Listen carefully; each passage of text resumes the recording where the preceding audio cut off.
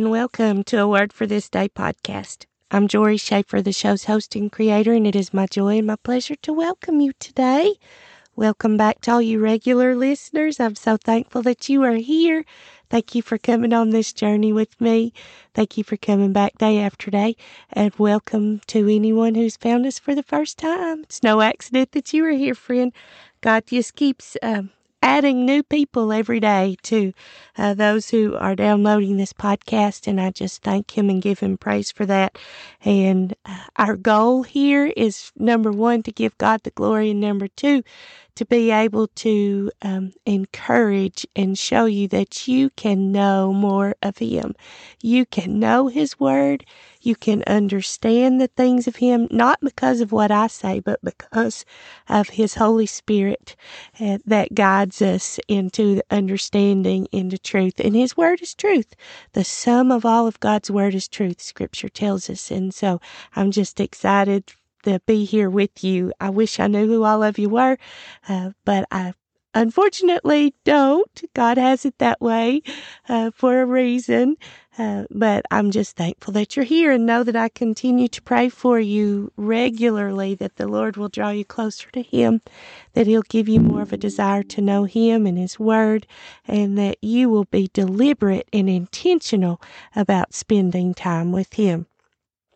Please consider sharing this podcast with your friends, family, neighbors, strangers, just anyone else who you think may receive a blessing from it.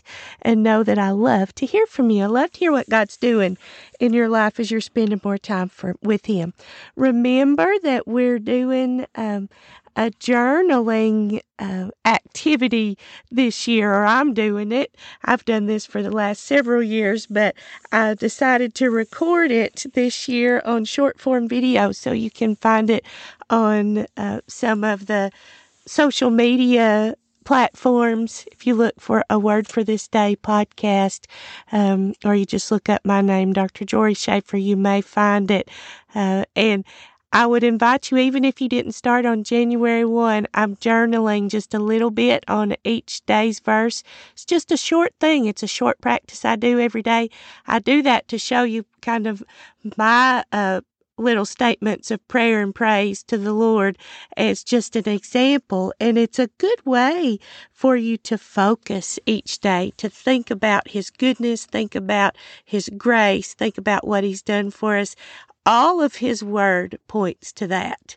In one way or the other, we can always go back to the goodness, the faithfulness, the forgiveness, the mercy, the deliverance, the protection, the provision, the salvation that we have from God. We also see His holiness, His righteousness, His justness, and that there is going to be a day when He's going to make that big separation, when He's going to come and say, either you're for me or you're against me. And so I just love to be able to do that each day, and I would invite you to join along. All right, our verse for the day for it's not January, March the 3rd, 2024, comes from Paul's letter of 2 Thessalonians chapter 3, verse 3, and it reads as follows from the English Standard Version. But the Lord is faithful. He will establish you and guard you against the evil one. Oh, friends, what a promise. You need to write this down, stick it on a sticky note or an index card, and this is a good memory verse. It is a promise to hold on to. It is truth. Of course, all of God's Word is truth. But I'm excited for us to park here and see what we can learn today. You know, if you've been on this journey with me for very long, this is the time that I think it's wise for us to look at where we are in the Scripture, look at who may have written this book or letter, what was going on, to whom he was writing. And that helps us to get the appropriate context, the appropriate background, so we can apply this to our lives. But I love this Scripture. This is one I'm going to write down again and just stick on my desk, stick in my car. This is one that we must remember. It's such a wonderful promise. But when we think about where we are in the scripture, we know that this is a letter of Paul's because the beginning of the letter opens up in this way. In 2 Thessalonians chapter 1, verse 1, it says, Paul, Silvanus, and Timothy, to the church of the Thessalonians in God our Father and the Lord Jesus Christ. Grace to you and peace from God our Father and the Lord Jesus Christ. So Paul tells us that he wrote it and that Silvanus or Silas and Timothy are with him. He doesn't really give his credentials like he does in many of his other letters. You know how we talk about how he sometimes will say he's a servant of Christ or he was called to be an apostle by the will of God. He really doesn't say that in this letter. He just tells us who he is. But this is his second letter to those believers at Thessalonica. And we see that if we look, I believe it's in Acts chapter 17, it talks about his time in Thessalonica, and I would encourage you to go back and read that. But before we get much further into that, if this is your first time listening, Paul was an apostle. He was appointed by God to be a messenger of the gospel. And he was not in that same apostle group as the apostles mentioned in the Gospels, those that were 12 men chosen from the Lord Jesus' disciples to be apostles. Paul was chosen after Jesus had already been crucified and had been resurrected. And Paul was an opponent of the gospel. He was a Pharisee. He was very zealous, and he was trying to stamp out Christianity. He thought that it was against God. He couldn't understand that Jesus truly was this Messiah that he was supposed to have been looking for.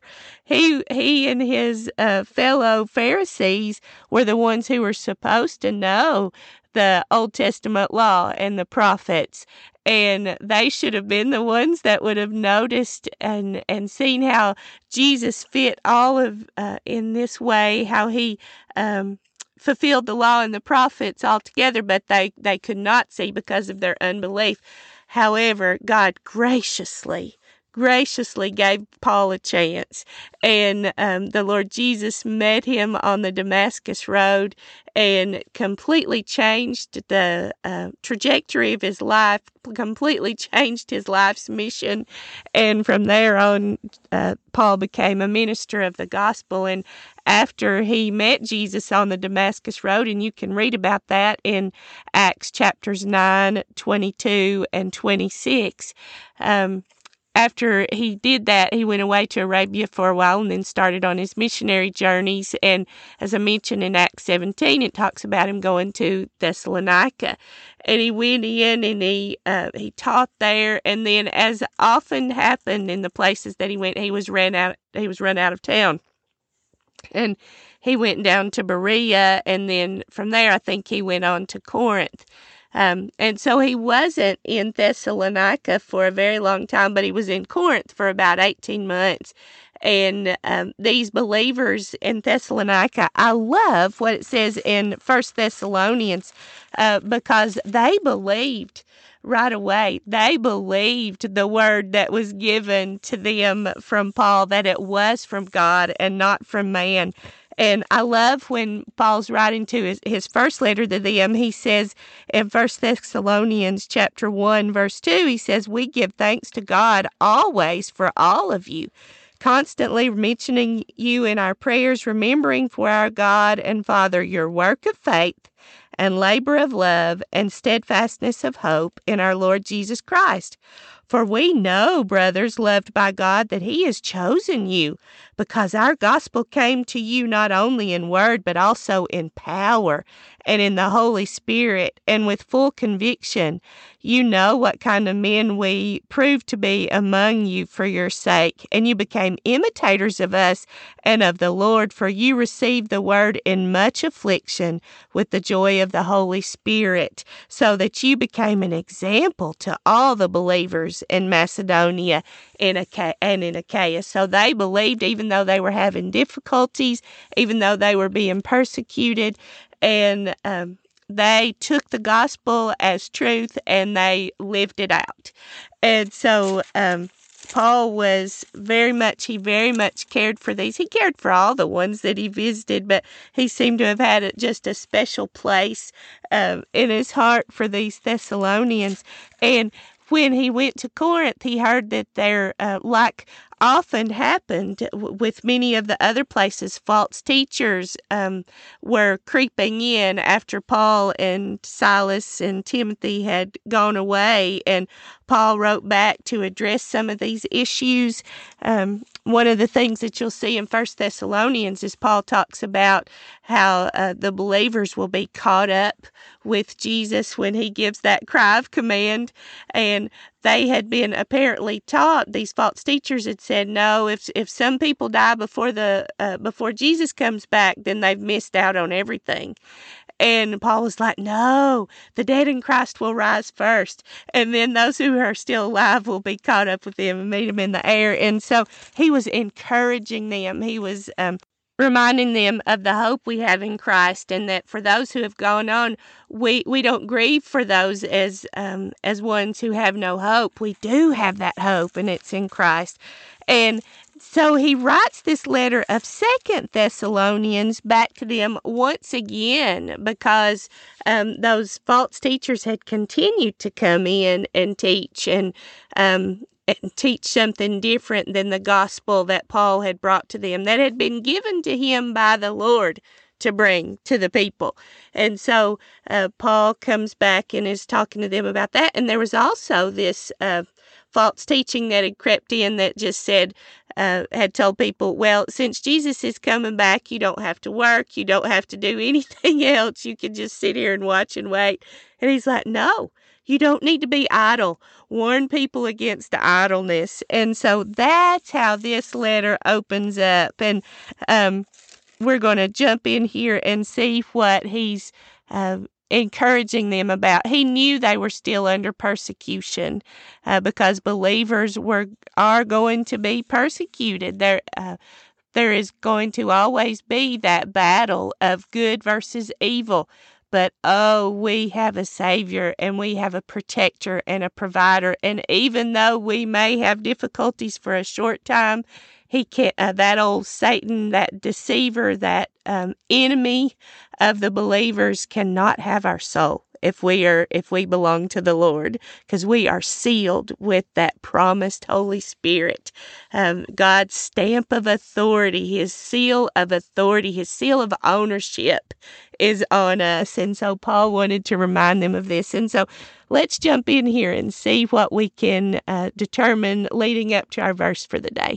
So let me say this also real quickly. I would encourage you to go back and read this letter of 2 Thessalonians. It's very short.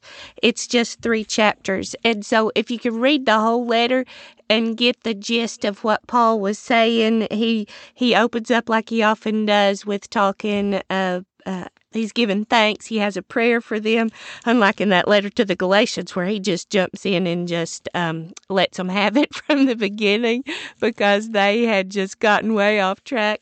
But in most of his other letters, he will just, he tells them what he's thankful for, he prays for them, and he just jumps right in and talks about this judgment that is going to come against these false teachers and those who are trying to turn believers away. And he wants to make sure that they know that there will be a time when there's going to be this man of lawlessness. He's talking a lot about end times, man of lawlessness that will come in. And so he wants them to know about that. And then I want to pick up in 2 Thessalonians chapter 2, verse 13, and read forward then. So Paul has been saying, these are the things that are going to happen, but just know that it's going to be okay. You stand firm, and you hold on to what you know is true. And so listen to this in 2 Thessalonians 2:13. But we ought always to give thanks to God for you, brothers, beloved by the Lord, because God chose you as the firstfruits to be saved through sanctification by the Spirit and belief in the truth. And friends, that's how all of us are saved. We are saved through faith. It's by grace. You have been saved through faith. It's not of your own doing. It is the gift of God. And He sanctifies us. He sets us apart. He makes us holy. And I'm just so, because of that belief, because of our faith, He does all the work.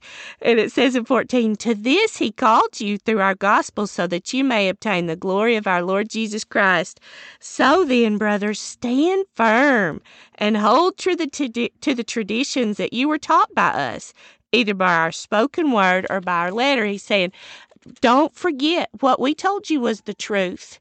God had given that message directly to Paul and to those who were with him. And he's like, this is the truth. And in some of his other letters, he's like, this is not man's gospel. This came from God. And I just love that.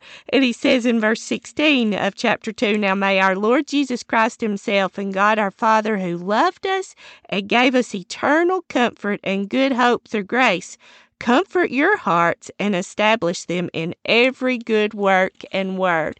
He's asking the Lord to comfort them and to establish them. And then we get to chapter 3. He says, finally, brothers, so after all these things that Paul has said, and he's told them what is going to happen, but encouraged them to stand firm. He says, finally, brothers, pray for us that the word of the Lord may speed ahead and be honored as happened among you, and that we may be delivered from wicked and evil men, for not all have faith. So he's like, there are going to be those who act like they are believers or say they are, but they really do not have the faith. And then here's our verse for the day. He says, but the Lord is faithful. He will establish you and guard you against the evil one. Do you see that contrast that Paul does? He says, not all have faith, but who is faithful? God is. I'm so thankful that our shortcomings, our unrighteousness, and sometimes our unfaithfulness does not cause God's faithfulness to change. Our shortcomings do not change His holiness. Our sins, our trespasses, our transgressions do not change His character. The fact that He is always faithful, that He is always good, that He is always righteous and just and merciful. And I'm so thankful for that. I am so, so thankful for that. And that's what Paul was saying here. He's like, not all have faith, but God is faithful. Don't you just love that?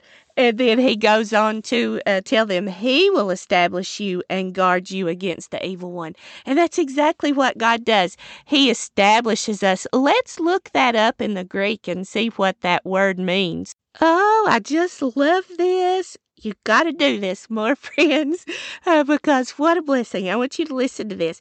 If we look up that word that Paul used in the Greek for establish, it's sterizo.